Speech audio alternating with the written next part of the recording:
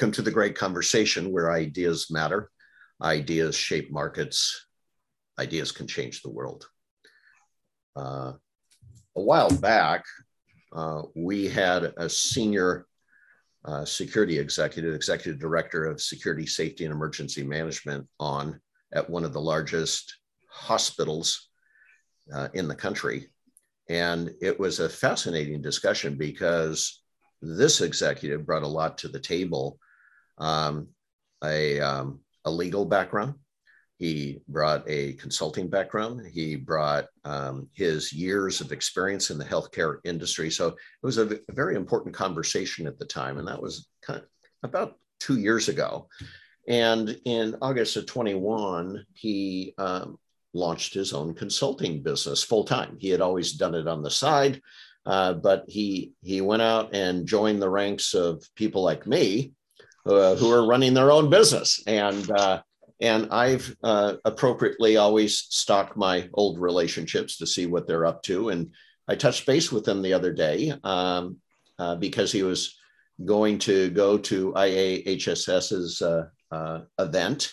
And I thought it would be fun to catch up with him, see what he's learned, see what his perspectives are, and let's see where it goes. I'm inviting him into the Great Conversation. William Marcise, nice seeing you. Thanks, Ron. Thanks for having me on again. Otherwise known as Bill. Bill works. Nice having you on again, Bill. So I love it. Again, natural, unscripted. People know this is a natural conversation, but let's start with that premise that over the last year in launching your business full time and seeing things even more from that perspective, the strategic consultant angle on the customer. What are you learning? Well, I'm learning a lot about business, actually. If you're working for a company and a lot of things are done for you, so for me, having to spend, 20% of my time marketing and trying to develop my customer base and working with clients who are looking for something specific that I may or may not be able to help them with. And if I can't help them, I direct them to somebody I know who's a subject matter expert in whatever it is that they're asking for. All of this is very time consuming. So I don't think I totally understood that I was going to be spending, that amount of time trying to drum up the work that I'd like to do. And then obviously get paid for. So that was one thing. The other thing is how much I like being on my own.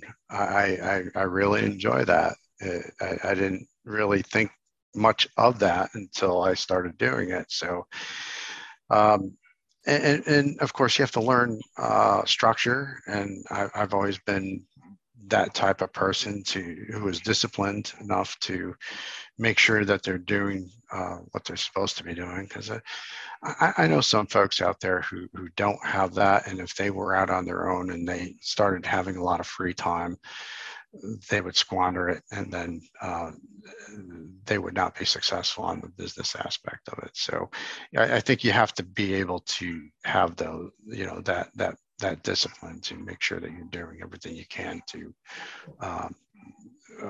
work your business. So if you're not doing the work, you're marketing or you're speaking to people, or you're doing something to get more work. So I guess that's what it's about. If I drew a pie chart of where your revenue comes from as a company, what percentage of it is coming from, you testify a lot, that's part of your income stream. You have your strategic consulting. Are there any more lines of business that generate revenue besides your strategic security management consulting and your witnessing on the stand? Yeah. Well, let's go back 5 years when I started the business on the side. So I had been working with a large healthcare system as their executive director of security. And I saw that I had a marketable skill set. And because I had been an attorney as well, I understood the law and how to strategize and facilitate casework and things like that. So, um, so for the time I was with the hospital, I mainly did expert witness work because I found it very difficult to get away for a week to go out and do an assessment at a hospital somewhere. I could do smaller projects here and there. So my business model was more like about 95% doing forensic consulting or expert witness work, as it's called. And the other 5% was out there just doing straight up assessments and in the areas of security and workplace violence. I, um, I didn't, so the business was really a retirement strategy because I planned to work another 10 years with the organization I was with. It's a great organization, and I love doing what I was doing.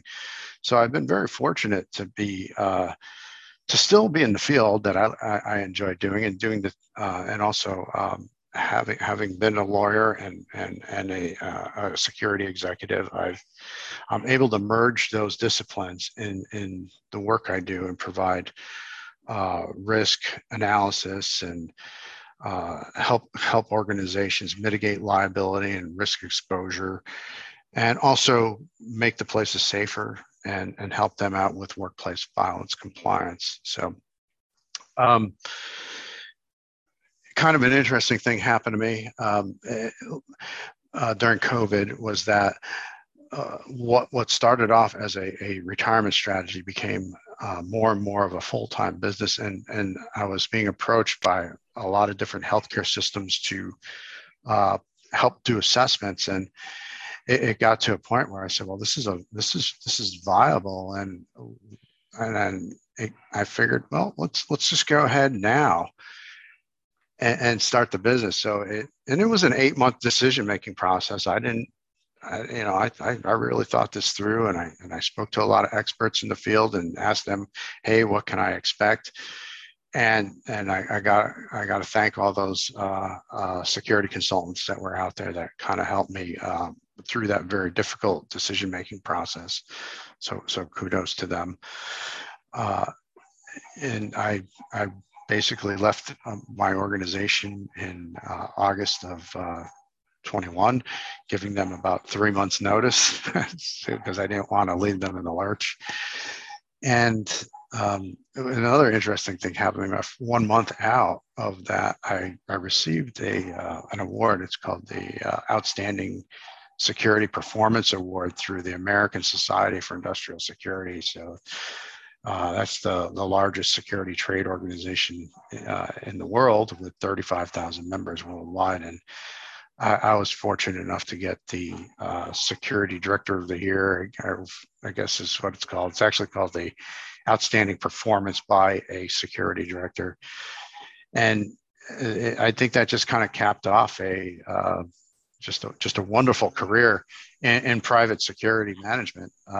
Unfortunately, I was no longer a security director, so but it was great to receive that recognition. I think that's one of the probably one of the highest honors you can get as an individual.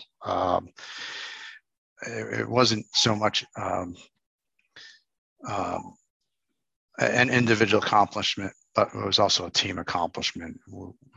Our hospital received the Lindbergh Bell Award, which was the most outstanding performance by a security team in 2019 through the International Association for Healthcare Security and Safety. And that was followed again by As Is the next year in 2020. We received our most outstanding award for security programs. So, these things are peer reviewed, and they're great accomplishments.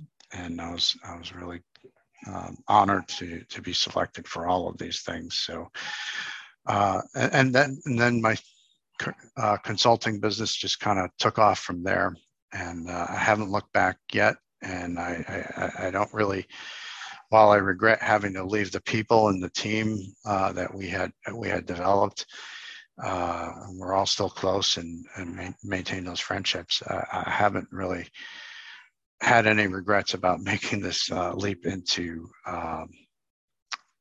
the world of private consulting. You know, it was really interesting. I was having a conversation with a CSO the other day, and she said, I can't defend what I can't see. And the reason I'm bringing this up is, and it may or may not be a thread we pull on in this conversation, but I have noticed an uptick in consultants' business over the last 6 months. And that uptick seems to be around assessments. And let's just call out assessment so we can make sure what we're talking about here. Organizations are wanting to reframe security in light of everything that's happened. They want to reframe it. So they need somebody to come in and look at how people perform roles in a process using whatever tools you've given them to achieve organizational outcomes. Notice I said organizational outcomes, not just threats, not just risks, outcomes, right? And so you have two things you just mentioned. You just got an uptick in your assessment business. People are coming to you for more and more assessments. So it looks like, am I right or not, companies are reassessing security in the light of everything that's happened. Yeah, absolutely. So since I moved into consulting full time, as I said before, my business model was 95% of the forensic consulting and expert witness work, helping attorneys prosecute and defend their cases.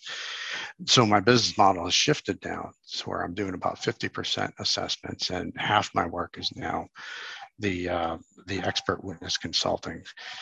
So where I'm getting most of my work, obviously, I'm a healthcare security expert, so I'm getting a lot of hospitals that are calling me and having them do. Now there's a variety of types of assessments that you can do. So I tend to focus mainly on program assessments and helping large healthcare systems systematize their program to gain efficiencies, eliminate redundancies, and like I said, look at security globally to eliminate or marginalize exposure and liability. So to do that, you have to understand security has really 5 separate components to it. So any security program, so whether you're a large healthcare system like Kaiser Permanente or HCA or Advent Health, or whether you're a small hospital in some rural area where your security team is really just your maintenance guy, and his security officer is the person out there mowing the lawn.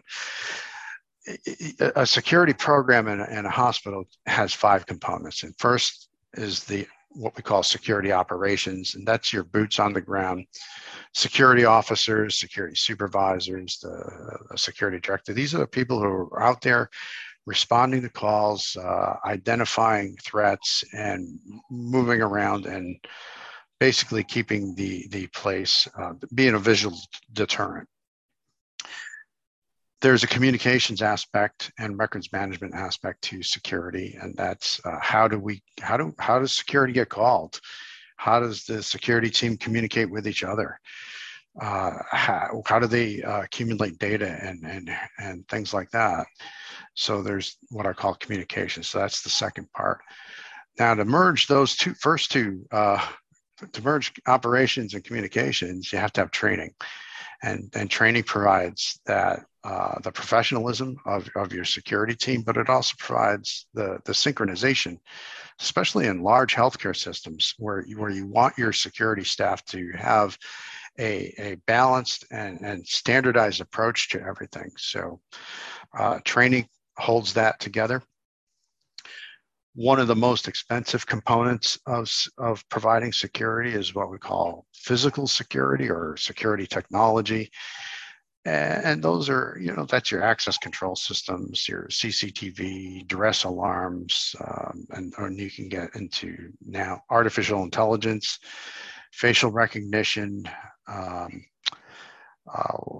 license plate recognition, and another area I specialize in is body cameras, which kind of is a great way to de-escalate violence and document. And I think we've talked about that before. You could even redefine your culture in terms of accountability and in the process de-escalate workplace violence by implementing those tools. The final component, which people sometimes don't understand or they don't resource it, is investigations. Security investigations in healthcare or in any other business, if you have a skilled and trained investigator on your staff, they pay for themselves and beyond. So the healthcare system I was with, we staffed 2 full-time investigators. On average, each year they recovered property to the value of about $500,000 a year. So that was either computers or equipment or patients' belongings or employees' cell phones and things like that we actually caught the people who took those items and then got that property back and returned it. So the organization was not out those assets. On the other side of the coin, what the investigators also did is they provided a value add on top of the paying for their own salaries and benefits, and that they supported risk management, they supported human resources, administration, in conducting investigations. They also helped the pharmacy with drug diversion cases and legal and other entities doing due diligence type work. The third component was that the investigators, we also trained them to be professional threat assessment people, so that we were able to conduct and have a fairly robust threat management team. They supported our multidisciplinary threat management teams, and I talk about that in other forums, where in hospitals you want to train your security management people, your risk management people, your HR people, legal and administration on how to manage a threat so that it has as little disruption to your business continuity and makes people, and it makes the environment a lot safer. So the investigators do a lot of the legwork in supporting the threat management team. If not, in our case, we actually had them running a lot of the threats themselves. So those are the 5 areas of security. And when I come in and I do an assessment, I tend to really just focus in on those items and other items that people want. Workplace violence is another area of my expertise. I come in and I help organizations ensure that they are doing the things to keep people safe, but also make sure that there's a compliance to it. Just wrote an article on the Joint Commission's new workplace violence requirements. That you can find that on my LinkedIn site. That those new Joint Commission requirements just came out in January of this year, 2022. And it really adds some accountability to hospital administration, and you really need to understand what the Joint Commission is trying to accomplish. And throughout this year, I've been helping another organization develop a very sophisticated workplace violence prevention program, utilizing the constructs of those Joint Commission requirements. So very important, but that's really my business model, and that's what I do. And it's been very fulfilling to do all that. Well, yeah, the name of your firm is Strategic Security Management Consulting. And, what I just heard and inferred from everything you just said is, for years, hospitals were trying to react to incidents. Now, what you're suggesting, with especially your focus on program management, is you can get in front of the curve here if you have the right team. And so the investigator plays the role of protective intelligence before the bang, if you will, left the bang, and also provides much needed resources for helping forensically the risk management, HR, pharma, and legal functions as well. But they can't do that without good executive leadership in security and safety, valuing the integration of that data and moving it through technology to real time, because this isn't an analog world anymore. Am I reading that right? Yes, absolutely. There's, it's not a new concept, but it's gaining a lot of traction. It's called enterprise security risk management, and I think it's essential. And you'll see a lot of organizations have now embraced security as part of their business plan, and really focusing some resourcing into that and hiring skilled security experts to manage their security programs. So I think that is the real. It's I won't call it the next curve because it's already happening, but that's what I strongly suggest, particularly in the healthcare area where workplace violence is it's really getting out of control. I haven't run across any hospital or security director who's told me, yeah, our workplace violence is decreasing. It's not.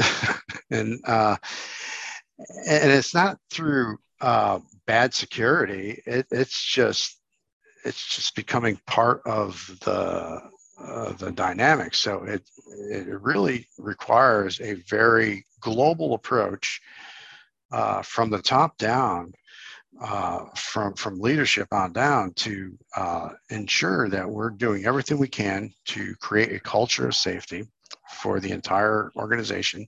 And that means training everybody in the organization on how to respond to workplace violence, and not just active shooter. I'm talking, 99.9% of all workplace violence in a hospital is not active shooter. Yeah, I see a lot of security programs out there that seems to be the primary focus, and that's just a response to fear. And so you'll have these security managers or hospital administrators, and they're always trying to address that fear instead of the clear and present danger, which is the verbal abuse, the nurses getting attacked and threatened in the emergency rooms and throughout the rest of the organization. That's where all your funding and resourcing should be addressed. Not saying don't address active shooter. Yeah, you do need to do that too. Let's be very clear. You need training around that, and certainly a threat assessment team is probably the most effective tool to prevent active shooters. So, but that's really what I'm starting to see, and really, I think the crux of it is having administrative support and making sure that security is written into the business plan.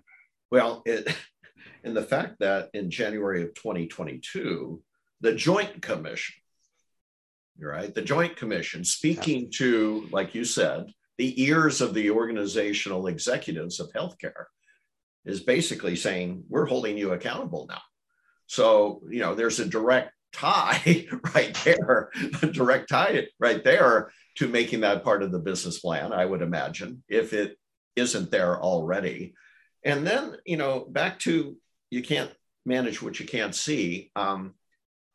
The fact that you're training your team to see, process, and communicate, that whole idea of the security culture, listening to the other aspects of the business.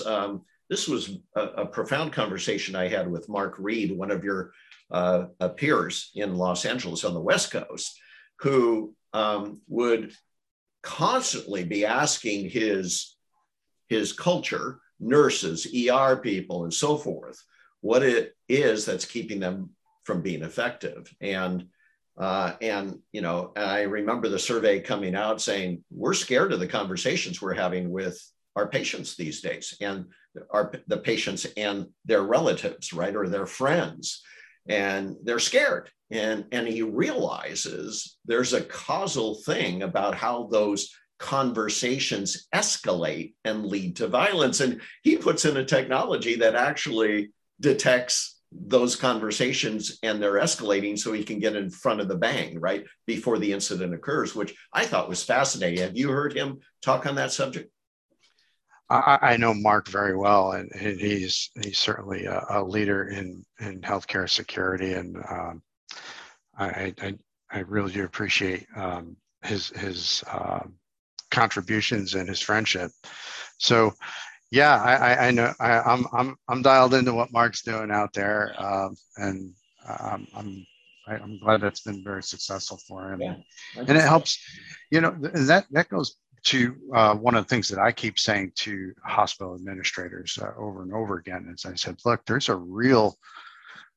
an unseen return on investment to making sure that your staff feel safe. Because if they don't feel safe, if somebody's afraid of coming to work, that's impacting your quality of care, and could lead to a medical malpractice claim, which is what I did as a lawyer. That's what I did. I was a med mal defense attorney in hospitals.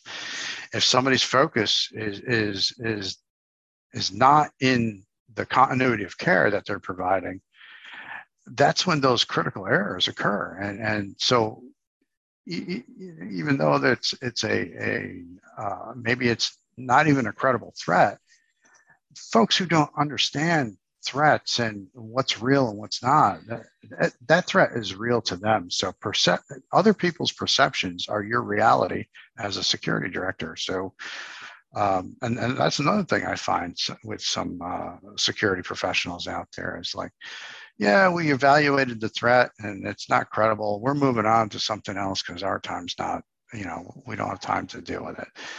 Well, hold on, sometimes you do need to do some hand holding here and explain the process and how you came to that conclusion, and make those people feel better. I had another situation one time. I remember I was a young security manager, and a uniformed security officer, he kept getting called to the ER to deal with a difficult patient. And he said, I don't know why these nurses keep calling me. I said, every time I go there, the patient's fine. And I pulled the officer aside. I said, do you ever think that the reason why the patient's fine when you're there is because you're a big uniformed security officer and the nurse is not? and then the light bulb went on, and like, oh okay. But it's, you have to, as a leader, you have to identify, you have to have situational awareness, and communicate what might be obvious to you, that which is not obvious to others. So, well, just to wrap this up a little bit, I've often said in many of the conversations that we've published, I've often said, I've quoted an old American philosopher from, 100-something years ago, where he said, most people live lives of quiet desperation. And I quoted in the context of something that a lot of consultants are selling these days to the CEOs. CEOs realize that most of their people aren't engaged in the business. They just aren't. They into the purpose, the mission. They can't get them wired in, and that's hurting their productivity and all sorts of considerations. But our security profession can add safety and security to that too. There are these three things: safety, security, actively engaged in the mission of the business. Without those three things, you can't have civil society, you can't have great commerce, you can't take care of the customer. And I think what you bring as part of your strategic security management consulting is this more holistic thinking that this really is in and part of the business. Yes. So I worked in hospitals before I became an attorney, and then most of my practice was focused on representing hospitals. And in doing so, I had to learn the jobs of a ER nurse, a circulator in the OR, a radiologist, a physician, all of the positions in the healthcare spectrum of a hospital. In order to defend those claims, I had to learn their jobs. So when I went back into healthcare, I think I was able to connect on their level, because I understood what their job entailed and how they spent their day, where your average security director, he knows, but he, like I did, but just didn't get it. Just didn't have that. And so I was able to have empathy and help the organization through that. So I gained their confidence. I gained the C-suite confidence. And when you are a security leader and you can do that, that is when you'll be most successful. And I just did a presentation on strategic planning for the International Association for Healthcare Security and Safety this week in their conference. And that was one of the points I stressed is, I spent a whole year drafting a strategic plan. It was 100 pages, and I had it tabbed out and referenced and everything. Your average CEO is not going to read your 100-page report. So I did explain that you need to have a BLUF, BLUF, bottom line up front, sometimes an executive summary. I say make it one page, because that's all that CEO is ever going to read, because they just don't have the time. And security sometimes is an afterthought for healthcare administrators. So have your elevator speeches prepared. Every once in a while, you're going to run across an administrator who really wants to understand security and get into the science of it. And then those are the folks who understand it's not just a bunch of uniformed guys walking around. There's actually a methodology and a reason why we do the things we do and the way we do them. So you mean there's a method to your madness? Sometimes. Well, no, it's great when you can make those connections, and then and when they learn, that's how you get to yes. And get those security initiatives approved and get funding and resourcing and things like that. Remember, you're competing against other entities in your hospital or your business for dollars that the keepers of the plan would like to see go and invest into other areas that generate revenue. So you got to show how security doesn't necessarily generate revenue, but we can save a boatload of money and mitigate your risk if you like I said, let's not have that medical malpractice incident occur because the nurse is freaked out that somebody who made a threat yesterday is going to come into her unit and shoot her. This is why this has been a great catch-up and a great conversation with Bill Marcy, because at the end of the day, we learn the 5 pillars of a strategic security program, the why behind the pillars, and quite frankly, how to articulate it to the executives who manage risk and opportunity in their businesses. Thank you, Bill, for a great conversation. No, thanks, Ron. It's always great to come in here and chat with you for a little while.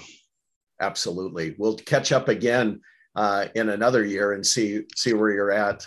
This has been a tremendous time of upheaval, but at the same time, with risk and complexity comes opportunity, and you're seizing the day on that. Thank you, Bill. Absolutely. Thank you.